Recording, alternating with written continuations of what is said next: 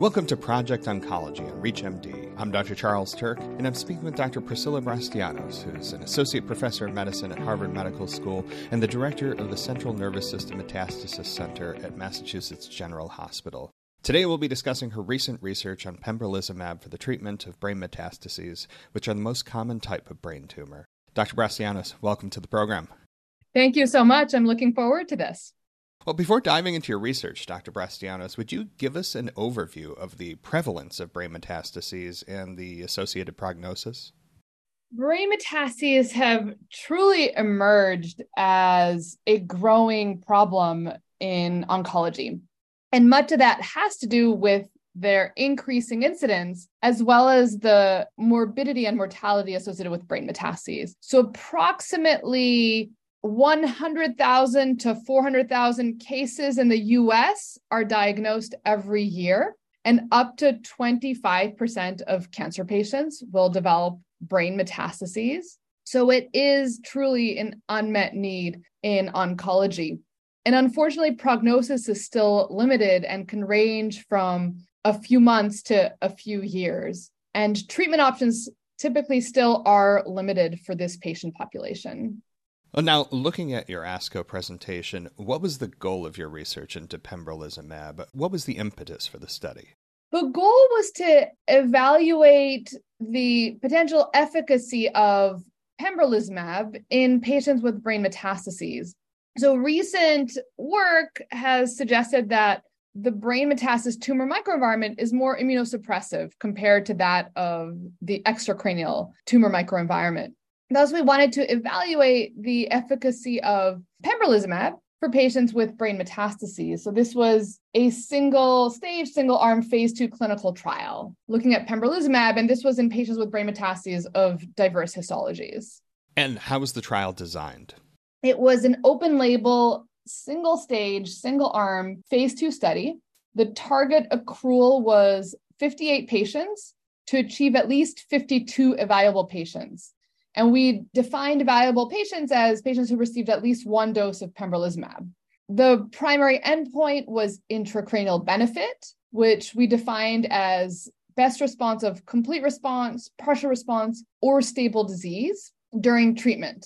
And the study design compared a null intracranial benefit rate of 10% against an alternative of 24%. And at the end of the study, if at least 8 patients among the total of 52 had intracranial benefit, the primary efficacy endpoint would be met, and pembrolizumab would be considered worthy of further study in this patient population. And the design had a type 1 error of 10% and a power of 89%, with a target type 2 error of 15%. For those just tuning in, you're listening to Project Oncology on ReachMD.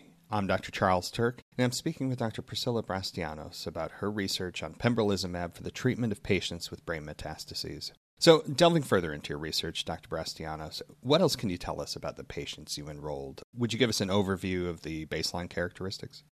Sure. So in the 57 evaluable patients, the median age was 53, with a range of 28 to 80, and 81% of patients were female.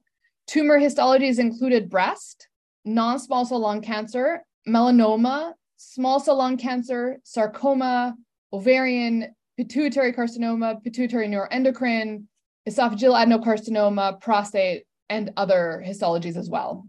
For the patients with breast cancer, 16 patients had HER2 positive disease, 17 patients had hormone receptor positive disease, and 11 patients had the triple negative subtype.